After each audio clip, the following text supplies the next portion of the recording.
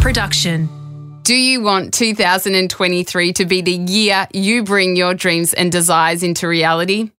As you may know, manifestation has been a big part of my practice for a long time now, and through my research and study, I have developed a manifestation course just for you.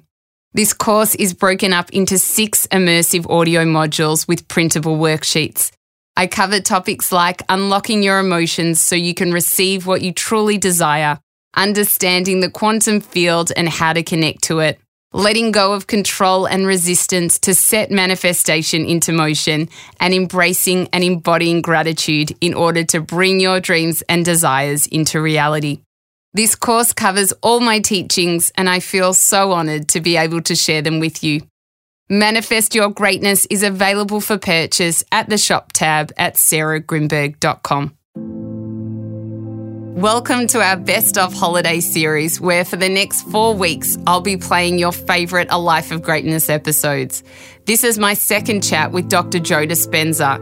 Not only is he a dear friend, but he's an absolute trailblazer in the field of personal development.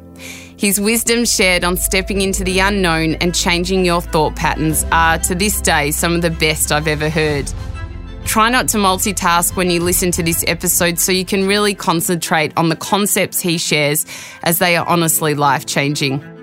Series 7 of A Life of Greatness, with brand new episodes with some of the world's biggest names, starts again on February 7th. Dr. Joe Dispenza is one of the world's leading experts in the fields of neuroscience and epigenetics. He is driven by the conviction that each of us has the potential for greatness and unlimited abilities. In 1986, Dr. Joe was run over by an SUV whilst competing in a triathlon. He broke 6 vertebrae in his thoracic and lumbar spine. Deciding against medical treatment, he used his understanding of the body's innate intelligence to heal himself through thought alone. In 9.5 weeks after the accident, he was pain-free. He has now dedicated his life work to teaching people how they can do the same. This is the second opportunity I have had to interview Dr. Joe. In this intimate conversation, we talk about breaking away from your past to unlock your full potential, raising emotionally balanced kids, and how a shift in your thinking and the way you view yourself can change your life. So the first process of change is becoming conscious of your unconscious thoughts, noticing your automatic habits and behaviors, observing the emotions that you feel and saying, my God, I've been living in guilt. I didn't know it was guilt. It's just how I normally feel.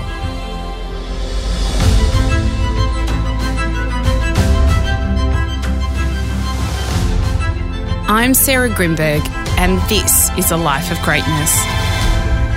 Through my years of studying and researching the connection between human behaviour, personal growth and transformation, I have discovered the keys to unlocking greatness within others. In this podcast, I share stories and experiences from my own teachings, along with conversations with inspiring guests to help you learn the simple tips, habits, practices and strategies to cultivate an extraordinary existence. Dr. Joe Dispenza is an acclaimed New York Times best-selling author. Some of his books include Becoming Supernatural, Breaking the Habit of Being Yourself, and You Are the Placebo. Dr. Joe is a doctor, scientist, and a modern-day mystic. It was great to sit down face-to-face with Joe, and I hope you enjoy this episode as much as I did recording it. Dr. Joe, a line that you often say is, for some of us to wake up, we need a wake-up call. Why do you believe that that is the case? Well, I think that many times we need crisis or trauma or disease or diagnosis, some type of loss. Now, this to me is really the old model of change and transformation. And if your personality creates your personal reality, and your personality is made up of how you think, how you act, and how you feel, then if we keep thinking the same way, we keep acting the same way, we keep feeling the same way, our brain and body becomes very status quo. We start wiring the same circuits, and we begin to create automatic programs that become hardwired. By the same means, our emotional reactions are always conditioning our body over and over again. So in a sense, when we reach a point in our life where we no longer feel like ourselves and we're not interested in responding to people's calls or their texts, we're not interested in going out to dinner, doing the social things we typically do, we start kind of going within. And because we're feeling differently than we normally do, we can see ourselves for the first time through the eyes of someone else, and we can pay attention to those unconscious thoughts, those automatic behaviors and habits and emotions that we live by on a daily basis. And that concept in neuroscience is called metacognition. So it begs the question, who's doing the observing of our thoughts? And that's consciousness. You talk about unconscious thoughts. What are those? Well, as long as you're staying in the familiar territory of your own biology, if everything is status quo, then the programs really are never really threatened, because we run programs to stay in the familiar, stay in the known.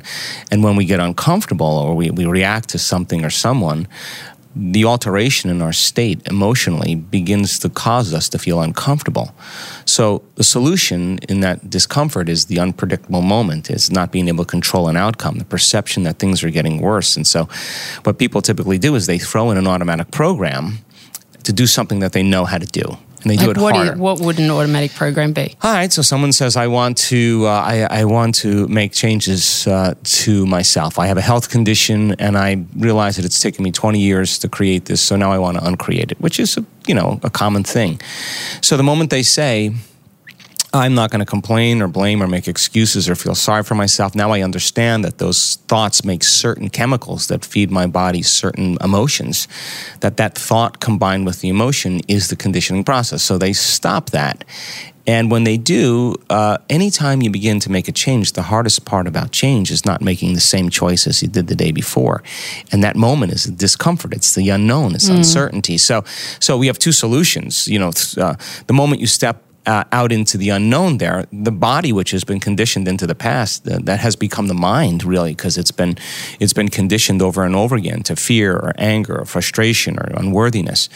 The moment you step out of the familiar, the body starts influencing the mind. So you start hearing this voice in your head, the chatter, the sub-vocalizations. It's too hard, you'll never change, you can start tomorrow.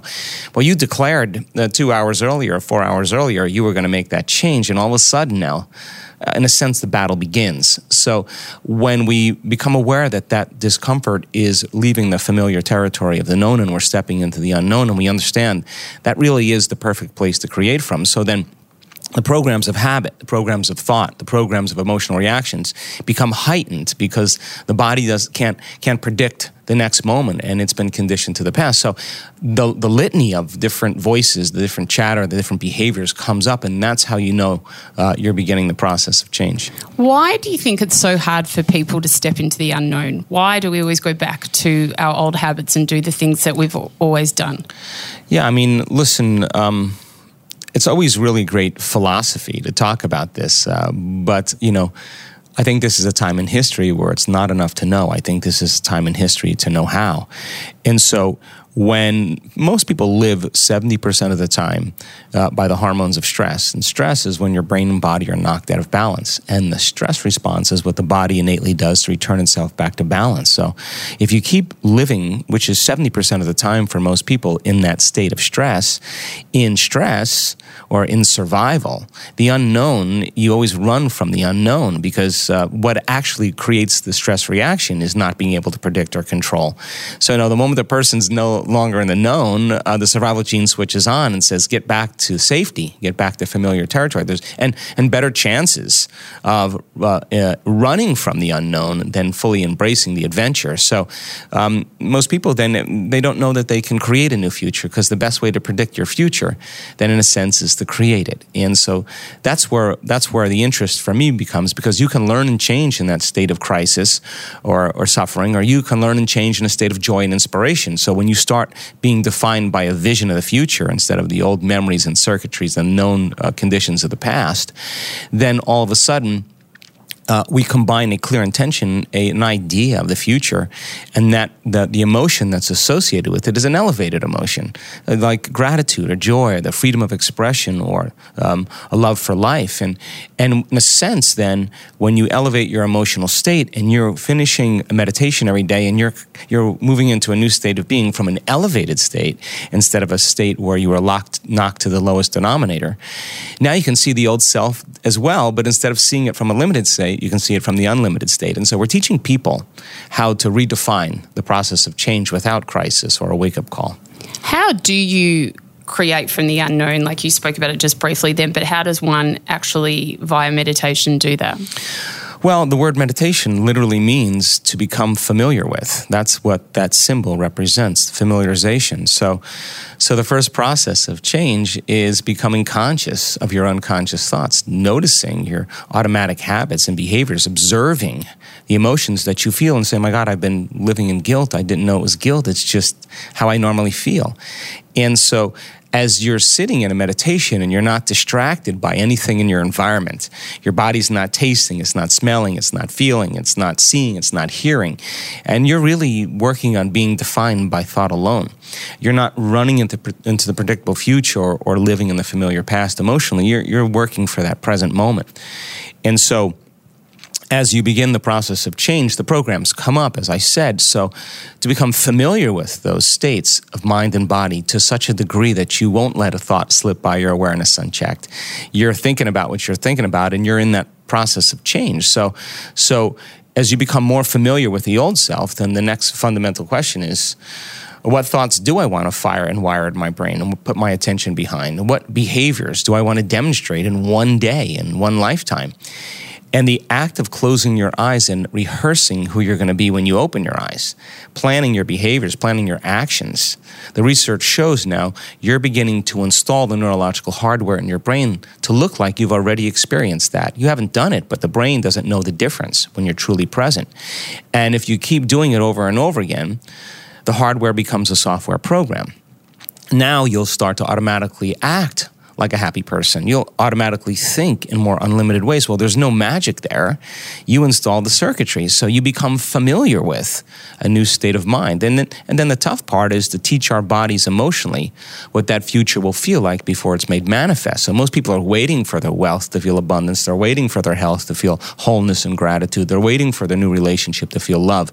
You know, that's how we've been conditioned. We need something outside of us to take away the emptiness or the lack that we feel inside of us. And when people start understanding that if they can trade the guilt for an elevated emotion and they keep doing it every single day, they're beginning to change their chemistry. They're beginning to change their hormones. They're signaling new genes. If you keep doing that over and over again, it'll begin to become more familiar to you. So the biological model of change is unlearning and relearning. It's breaking the habit of the old self and reinventing a new self. It's pruning synaptic connections and sprouting new connections. It's unfiring and unwiring, refiring and rewiring, deprogramming and reprogramming, losing your mind, literally, in creating a new one, unmemorizing emotions that are stored in your body from the past, and then reconditioning your body to a new mind and to a new emotion. And so, when people do it properly, and they're doing it repetitively, the familiarization leads to a new personality. And many times, the disease, the ailment, the pain, the problems, the conditions of their life were connected to the old personality, and now they're literally somebody else. And they'll tell you, I'm a different person. And the disease exists in the old person. I'm literally someone else. And the biology that segues to all of that is really new brain circuitry, new brain chemistry, a better strengthening of the immune system. We've measured all this, lengthening in telomeres, better gene expression. We've mentioned that you can do that in a very short amount of time. So I think now people... I think evidence is the loudest voice. So when people start seeing the evidence of what's possible, then no different than the 4-minute mile. Everybody starts doing it and accomplishing. And now we're starting to create a change in consciousness. How long would it take to achieve that? For some people, it takes just a few minutes, every day of doing the work. And it depends on their ability to focus. It depends on how serious or traumatic their past was. As an example, if you were betrayed or shocked from some past event, the stronger the emotion you feel from that experience, the more altered you feel inside of you. And when we feel that change in the emotional state of how we normally feel, the alteration in that state causes the brain to freeze an image and take a snapshot, and that's called a memory. So then the higher the quotient emotionally, or series of events that have been branded into the brain and body, that usually it's that event that initiates some type of gene downregulation. So in a sense, then, the person is either going to shave away that emotional state every day over time, and it may take 2 weeks, 4 weeks, 2 years. It just depends on the person. But the stronger the emotion that they create inside of them, that's greater than the betrayal, and they can literally erase their emotional state, then the amplitude of that energy changes their body. And now, the stronger the emotion they feel from the inward experience, the more they pay attention to the pictures in their mind. And in a sense, they're beginning to remember their future, or better yet, reorganize brain circuitry and send a new chemical and emotional signature to the body. And if the environment signals the gene, and it does, and the end product of an experience in the environment is an emotion, the person's signaling the gene every day ahead of the environmental experience. And in a sense, they're beginning to, and genes make proteins, and proteins are responsible for the structure and function of your body, and they're beginning to wear their new self. If people who are sick can do this and recover, how come they're not doing it in hospitals? Why isn't this more mainstream? Well, it's not for everybody. No, and it's for many people it's not easy, because you have to get beyond yourself, and all the research that we've done, we now see that there's a formula to be able to do that. And if you don't know the formula, then it becomes difficult, because we've seen people try to change by their ego, trying to change their ego, their analytical mind trying to analyze themselves out of some disturbing emotion. And many times the brain actually becomes more disintegrated. It gets worse. And so if we don't know how to do it, then it leaves a lot of conjecture. But now we're starting to see with the research that we've done is that you can really begin to make measurable changes in people's health. And so we have interest in hospitals now, normally right now, mostly children's hospitals, but it's not for everybody, because some people want the medical model, and I totally get it. But if you look at medicine, medicine is really great for acute conditions, break your arm, have appendicitis, you need to see an emergency care doctor. But chronic conditions, drugs don't heal chronic conditions. What they do is they're palliative. They sustain chemical balance, because chronic conditions require a lifestyle change, behaviors, choices, stress management, and lifestyle requires follow-up and helping people how to break out of their state. So I think one day, meditation is, 20 some odd years ago, meditation you couldn't even say in a government office in the United States. We have a corporate training model that we use for change, and we had to use the word mental rehearsal instead of meditation. Fast forward to today, meditation is sexy. Neuroscience is cool. Everybody's jumping on it. So now you know all the benefits of meditation. You know all these different variances, but now we're working on taking it to a whole nother level. And that level is really helping people. If you have 3 types of stress: physical, chemical, and emotional. Physical stress, trauma, accidents, injuries; chemical stress, viruses, bacteria, blood sugar levels, toxins, and then emotional stress, family tragedies, single parenting, second mortgages, all of that knock the brain and body out of balance. Well, if there's 3 types of stress, then there's 3 types of balance. You get people more physically balanced, whether it's exercise or massage or acupuncture or chiropractic or aerobic exercise, yoga. And then, there's chemical balance, make better choices in what you put in your body, use certain nutraceuticals to help create more homeostasis and balance. And then, but really the big one is emotional stress, because 75 to 90% of every person that walks into a healthcare facility in the Western world walks in there because of a stress-related disorder. So most stress ends up as psychological stress. So if you can't take care of that, then we can guarantee that in time the condition will return. So the door in then is helping people to self-regulate, and we have great research to show it's possible. So I just think that it'll just take a little time, but I do think that with chronic conditions, and hospitals are sooner or later going to have to address lifestyle changes. You say, to create a new future, you have to create a new personality. But a lot of people who do this kind of work start noticing an unraveling of certain areas of their life.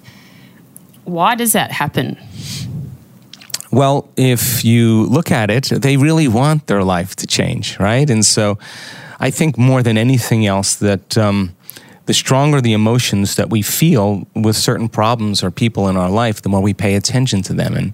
And where you place your attention is where you place your energy. So you're giving your power away to that problem. And it's kind of interesting because emotions are energy in motion. And so what happens is we become bonded energetically to our past, present reality. So when there's a change in awareness, there's a change in consciousness. When there's a change in consciousness, there's a change in energy.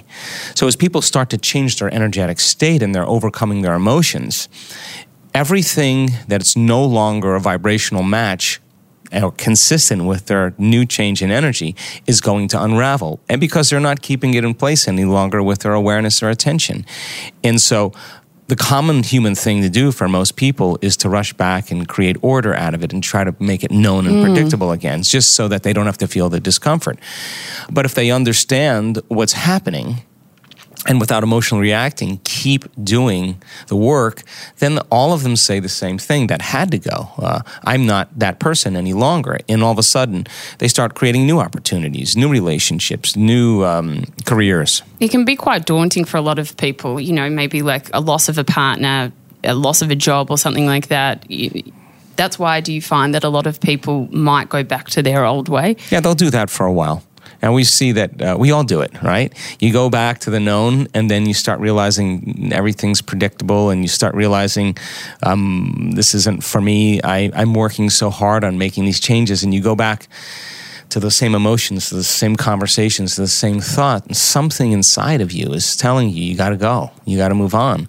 So I think that, people waltz back to their past many times just because of the way, leaving the tribe or leaving their culture or leaving your family or whatever it is not conventionally accepted. But when people spend enough time in making their own changes and they're being defined by that vision of the future, I think sooner or later they make the changes. And it doesn't have to be done with pain and suffering. If a person is truly practicing mastering themselves, it'll be done with love and understanding and caring and kindness. And I think that's a much better way to move through adversity with that kind of rhythm. You talk about matching your vibration and energy to a new future. So what happens? Firstly, can you explain what a vibration is? And secondly, what happens when things are at a different vibration to you? Well, look, every cell in your body releases light and information. That's the information biology, and cells communicate really, really well when they're on the same station, we're on the same frequency.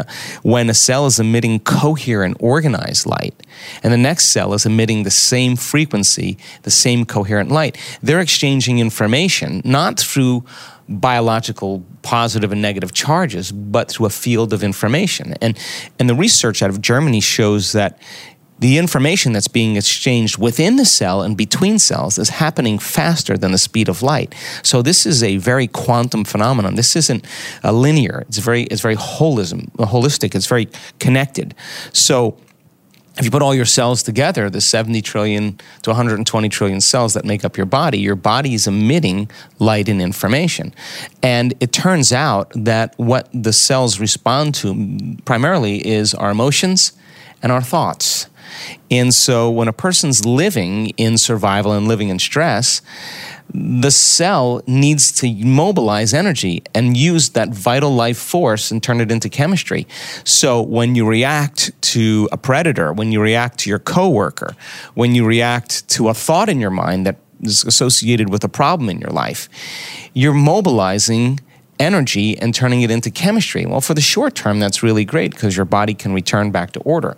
But in the long term, if you keep doing it over and over again, you tap your body's vital life force, and there's no energy to heal. There's no energy. You're more matter and less energy, and you feel separate and heavy from everyone and everything. So then, is there a way then to restore energy. And absolutely, because once you start opening your heart and you teach people how to self-regulate with elevated emotions, the orderliness that's created in the heart when you do this properly, instead of disorderliness that's created from resentment, impatience, frustration, the heart beats very, very incoherently, because it's like stepping on the gas and the brake. So that's what's robbing the body's life force. When you open your heart gets highly organized and it begins to emit a magnetic field. And now that field, that frequency, carries information, and your thoughts begin to change, because once energy makes it to the heart, it goes to your brain. So now you have more energy to think. You have a different feeling that's taking place in those survival emotions. And in a sense, you're beginning to create a different vibrational field. You begin to create a different frequency.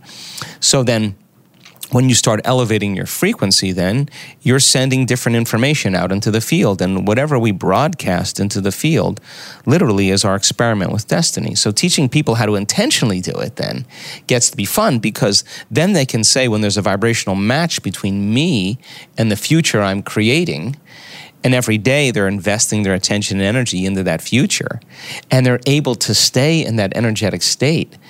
In a sense, then, that's when the synchronicities, that's when the opportunities, that's when the coincidences begin to happen, because all of a sudden now you're no longer doing it matter to matter. Somehow you're connected to the flow, you're connected to this intelligence, and now the experiences are finding you. And that's when it gets to be fun, because then you can be the scientist and measure the effects of you at cause in your life. And now you believe less that you're the victim of your life, someone or something is controlling the way you feel and think, to being the creator of your life, which is you change the way you think and feel, broadcast a whole new electromagnetic signature, and now you're more the creator of your life. So thoughts tend to be electric and feelings tend to be magnetic. And how you think and how you feel broadcasts a signature into the field. And so energy has to make it to the heart for a different consciousness, a different energy. And you can teach people how to do this and do it really well. We have plenty of people that can sustain heart coherence for 45 minutes to an hour and a half, because it's a skill now. And what's the value of that? Well, when they notice they're out of balance in their life or they're frustrated, they can excuse themselves and make that change. And they move back into homeostasis. And the resilience of the body has available energy now to execute, to heal, to create, to communicate, to sleep, whatever it is.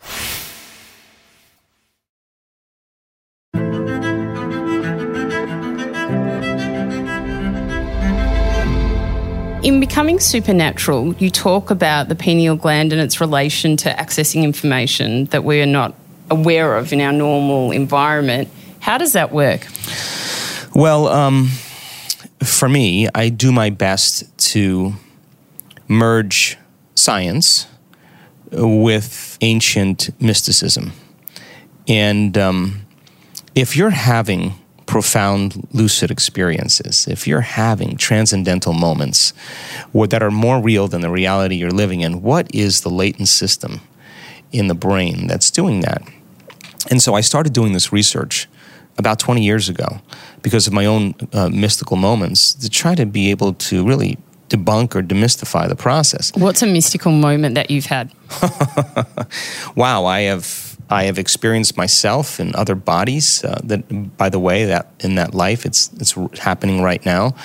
I've had transcendental moments where I connected to this frequency or this energy that has touched every single cell of my body, and I have had profound interdimensional experiences. I've had crazy energy move into my brain. And then, of course, have a full-on sensory experience without ever using my senses. In other words, the inner world in my mind becomes more real than the outer world I've ever experienced. And there's a very, very strong reorganization that takes place in the brain and a very different signal that goes to the body. And so I wanted to understand what the process was, and I found researchers that were able to show that there are tiny little crystals in the pineal gland, calcite crystals, calcium carbonate crystals that are rhombohedron in shape, and they're stacked on top of each other. And those crystals actually act as a radio receiver. So when you and I are just hanging out here talking, the wavelength of visible light is causing a signal to go to the pineal gland, and the pineal gland is beginning to make a neurotransmitter called serotonin. When there's a lack of light or the inhibition of light, all of a sudden the stimulation changes, and the pineal gland takes serotonin and immediately makes it into melatonin. So serotonin is the daytime neurotransmitter, and melatonin is the nighttime neurotransmitter. And it's a function of the wavelength of light. And we create what's called a circadian rhythm. You sleep at night, you stay up during the day, and as long as you're in the same environment, your body gets into this cycle, into this rhythm. Well, when you close your eyes and you learn how to activate the pineal gland acts like a transducer. And a transducer is like a radio or a TV antenna. It's taking frequencies that you can't see in the air and turning into meaningful imagery. So when the pineal gland is switched on with your eyes closed and it becomes activated, those crystals begin to shimmer and vibrate. And it's the vibration and the shimmering of those crystals when you teach a person to suppress their neocortex, the memory bank of the known identity or personality, and you regulate brainwaves, and then you suppress that thinking brain when you move into low-level alpha and theta brainwave patterns, and you now know how to use your autonomic nervous system to tune in the frequencies. When you do this really well, and you can get good at this, we see this, you're going to pick up a frequency that's faster than the wavelength of light, and that's called the quantum. E equals mc squared. Einstein said anything that's material that travels the speed of light is going to turn into energy, it's going to disappear. So the ceiling of this reality is light. So anything beyond it is a whole different world. It's called the quantum, where there's a connectedness. So when you begin to pick up frequencies that are faster than the speed of light, and the pineal gland, we have our brain scans to prove this, the pineal gland then acts as a radio receiver. And it's the very small little antenna that connects the physics of the frequency with the biology of our brain and body. Wow. And now, all of a sudden, the pineal gland picks up a frequency, and that frequency is carrying information. And all of a sudden, that new stream of consciousness causes melatonin to get an upgrade. So now, your melatonin already causes you to dream, but now you're going to really dream, lucid dream. Melatonin is already an antioxidant. Now you're going to create more powerful antioxidants, which are anti-disease agents, anti-aging, anti-cancer, anti-heart disease, anti-stroke, anti-neurodegenerative, anti-inflammatory, antimicrobial. Melatonin already relaxes you, and now you're going to create a benzodiazepine, which is, it's going to literally shut down the survival centers in the amygdala in your brain. Now you move out of survival, and as a result, the body moves into stasis. The very same chemical that's found in hibernating animals. No sex drive, no appetite, no preoccupation with the outer environment. In a sense now, the body's ready to have a dream. The body's in the present moment.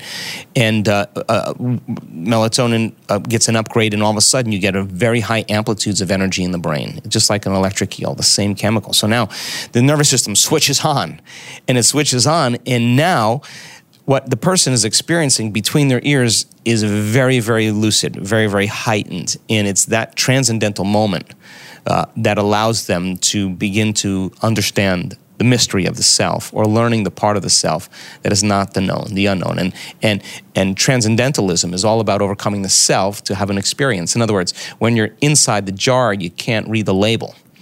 When you're outside the jar, you can really see the way things really are. And so we use this pineal gland activation technique because people really have really profound experiences. And everything from visitations from their deceased relatives, all the way to experiencing a part of themselves that's living in a whole nother reality, and they're a whole nother body, and they see the relevance between that life and this life and all the people in it. And you all of a sudden realize you're not a linear being living a linear life, that we're dimensional beings living a dimensional life. And I think more and more people really have a thirst for that transcendental moment, because you can never go back to being the same person again after that. How has it affected you? Well, in so many ways. First of all, there's the science aspect of it, because our brain research literally validates this theory. So I'm super happy now, number one. Number two, we can induce that state, which makes it even more fun. And number three, we can actually predict when we're looking at a brain scan in real time if the person's going to have that moment. We can actually see that there are certain indicators in the brain. So we've kind of demystified that process. We can induce it. And then when you see it, it's so outside of range. The amount of energy in the brain is so far outside of normal. Not a little bit out of normal, not a lot out of normal, not like a super lot out of normal. We're talking about supernatural outside of normal. Then the research validates that, wow, something's going on with that person. And when you say to them, what just happened to you? And they tell the most beautiful story, and you can see that it was real to them. They're emotional. It changes them forever. And sometimes the side effect of this energy coursing through their nervous system is an instantaneous healing because they get a biological upgrade. So I'm happy about that. And then with my own personal journey, I love the mystical. That's my passion. So I make time in my life for it. And every time that I have one of these transcendental moments, Sarah, I come back to Joe Dispenza, and the thought that I have is, I got this all wrong. Like some layer, some illusion, some veil, some conditioning becomes lifted, and I kind of see things really more the way they really are. And I think we don't see things how they are. I think we see things how they are. I think we see things how we are. And so a broader spectrum of the way you perceive the world is added to your brain, because your brain now has a circuitry to perceive what's always existed, but we didn't have the circuitry to perceive it or understand it. So if you look at the spectrum of visible light on the electromagnetic spectrum, visible light is less than 1% of the whole entire spectrum. So we're perceiving a very limited portion of reality. So the only way you're going to perceive more reality is not from anything outside of you. It's the inward experience that begins to reshape and remold the brain. And all of a sudden now, you're going to begin to view things from a different level of mind. You mentioned to me earlier that you're bringing out a children's meditation. What is an easy and fun way to get kids involved in this kind of work? Well, kids are naturally dreamers. Up until the time they're 7, all the way up till 12 years old, their brainwaves are in that perfect state. First 6 years of their life, they're completely in their subconscious mind, because their brainwaves are in delta and theta. And theta is a hypnotic state, and there's no filter. There's no coding. There's just an open door. And so whatever you tell your child, big boys don't cry, little girls should be seen and not heard, you're like me, you're not very good at math, money is the root of all evil, whatever it is, parents tell them, that goes in unedited. It goes right into the subconscious, and that begins to lay down the foundation of the beliefs of the child when they get older. About 6, 7 years old to around 12, their brainwaves move into alpha. That's the imaginary world. That's why you can tell your daughter to act like a bunny rabbit. It's 9 in the morning, and at 12 in the afternoon, she's still a bunny rabbit, because she's in that world, in the imaginary world. So children have a vivid imagination.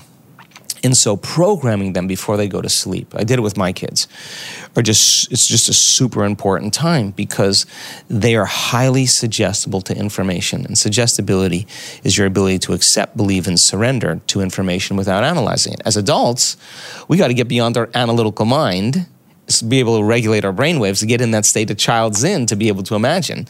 And it takes an uncluttering process. So when you got a child in that state, then you want to lay down the foundations of how to be more emotionally intelligent, how to have greater self-esteem, how to self-regulate, how to pay attention to certain thoughts, how to manage their attention and their energy. So we created this, we just got thousands and thousands of emails asking for something. So I created this meditation. It's the first one of many we'll do. The first one we did was called The Land Where Thoughts Are Things. And we take them on this journey, and we've piloted it with a lot of young kids, even 4-year-olds, and they ask to do the meditation with their parents quite a bit. So it's really fun to see.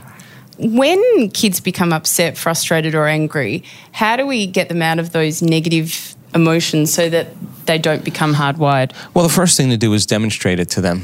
I think the fastest path to enlightenment is parenting.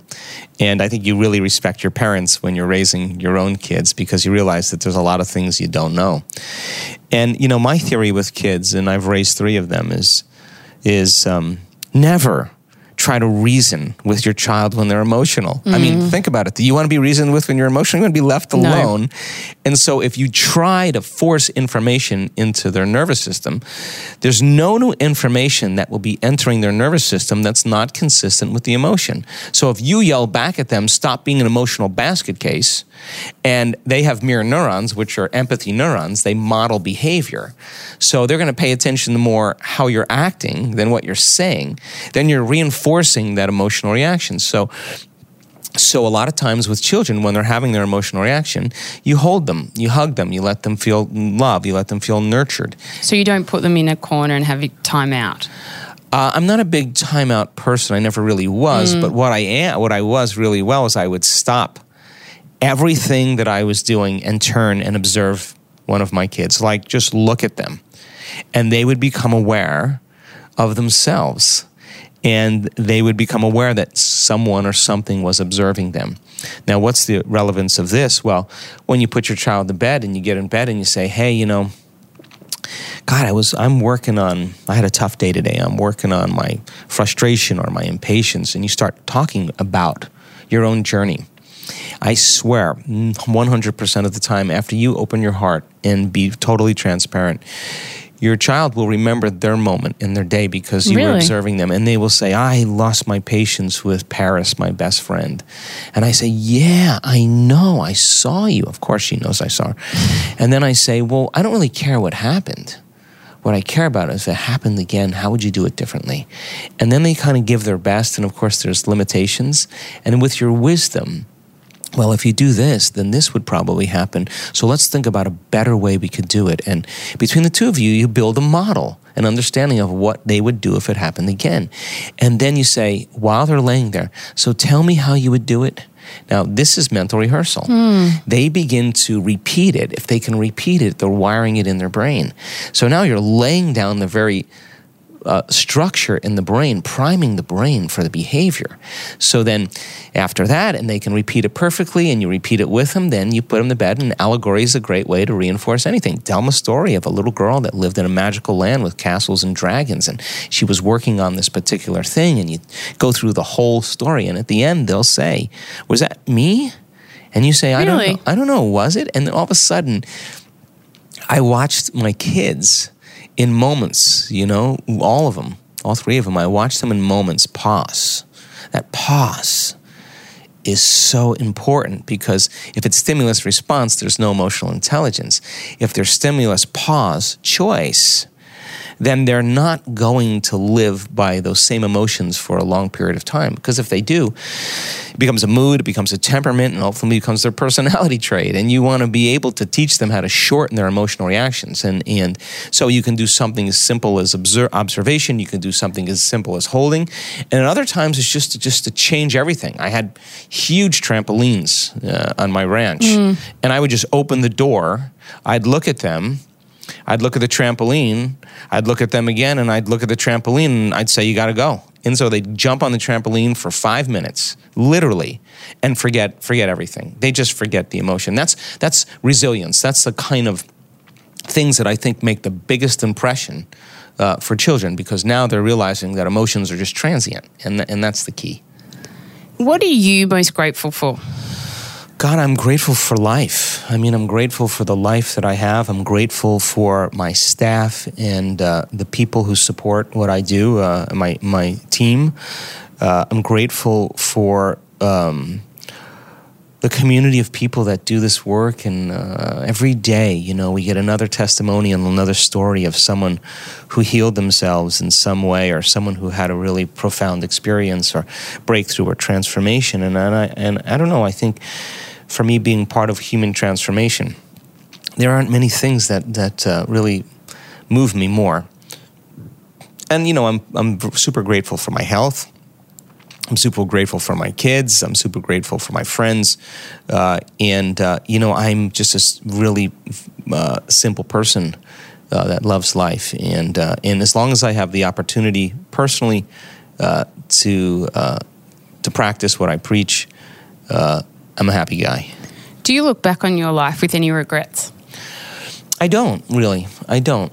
I really don't. I think we regret life either when our life isn't working presently, or because our life isn't working presently, we react emotionally. And emotions are just chemical residue from the past. So if you feel that emotion, your brain is going to connect to the incidents of the past, and you're going to view it from that same level of consciousness, that same level of awareness, and same level of energy, and you're going to feel bad. But when your life is working and you're creating, and you could have numerous betrayals, you could have abuse, you could have traumas, you could have all those kind of things, and we've seen this with so many people, that they reach a point where their life starts working and they start creating miracles and they start healing. And they look back at their past and they don't want to change a darn thing in their past, because all of those things brought them to the present moment. That's the moment the past no longer exists, and that's liberation and that's freedom. So I think we use regret in a way when our life isn't working. So did I make mistakes? Lots of them.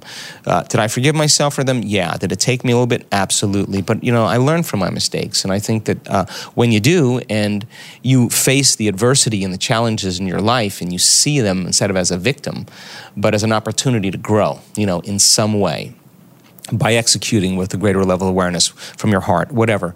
I think the evolution of that then makes all of the experiences worth it. And I want to reach a point in my life where I could say that I had a great life. I had a really great life, and that I contributed, that I made a difference, that I left something for other people to use. And I'm personally just a very mission-driven person. I get out of bed in the morning because I want to make a difference. Do you pray? I don't. I pray. I think living life is the living prayer. I believe that my prayer is living life. I don't pray in the conventional sense, because most people are praying, they're holding a perfect intention of what they want, but they're feeling lack and emptiness, and they're literally saying, when this thing happens, then I'll be relieved. But so their emotional state isn't separate from their thoughts, and that's why a lot of times it doesn't work. And there's some research to show that it doesn't work if you could have the clearest intention. It has no effect on anything. They took 3 vials of DNA, and they had people that were expert prayers and healers put all of their intent in this DNA, winding or unwinding, doing it over and over again. At the end of the experiment, the DNA never changed.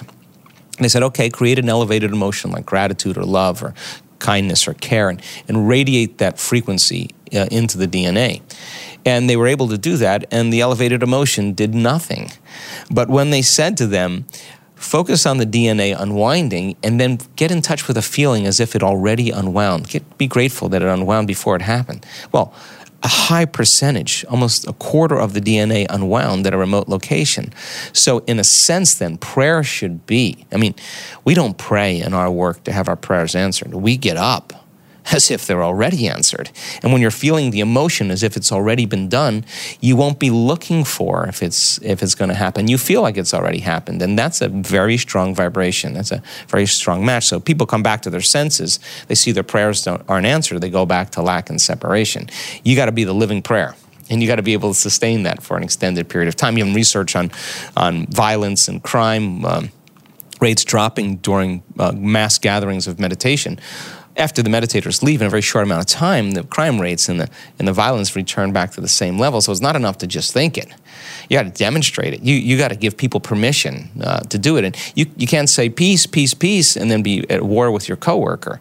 That's the prayer right there. You got to be able to demonstrate loving kindness, care, compassion, empathy, all of those things, forgiveness, whatever it is. Now that's the living prayer. And who benefits from that? You do, because if you're holding the grudge, if you're holding the emotion, then you're literally using your life force. You're giving your life to another person or thing, and that could be an energy for you to heal, and nobody's worth that. What is a life of greatness to you?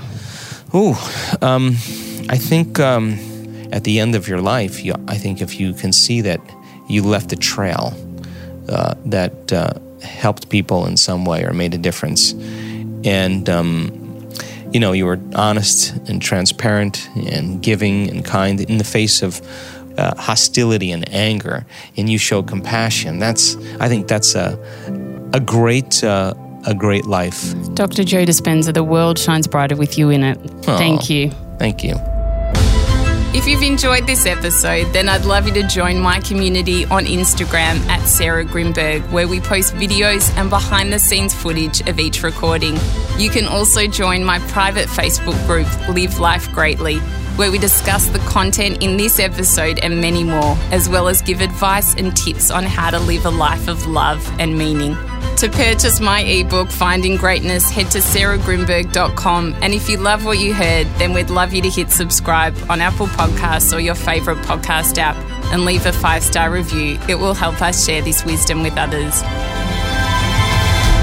A Life of Greatness's executive producer is me, Sarah Grimberg. Audio producers Matt Curry and Nicola Sitch. Special thanks to Grant Tothill for bringing this dream to life. For more episodes, search A Life of Greatness podcast, download the new Listener app now, and listen for free.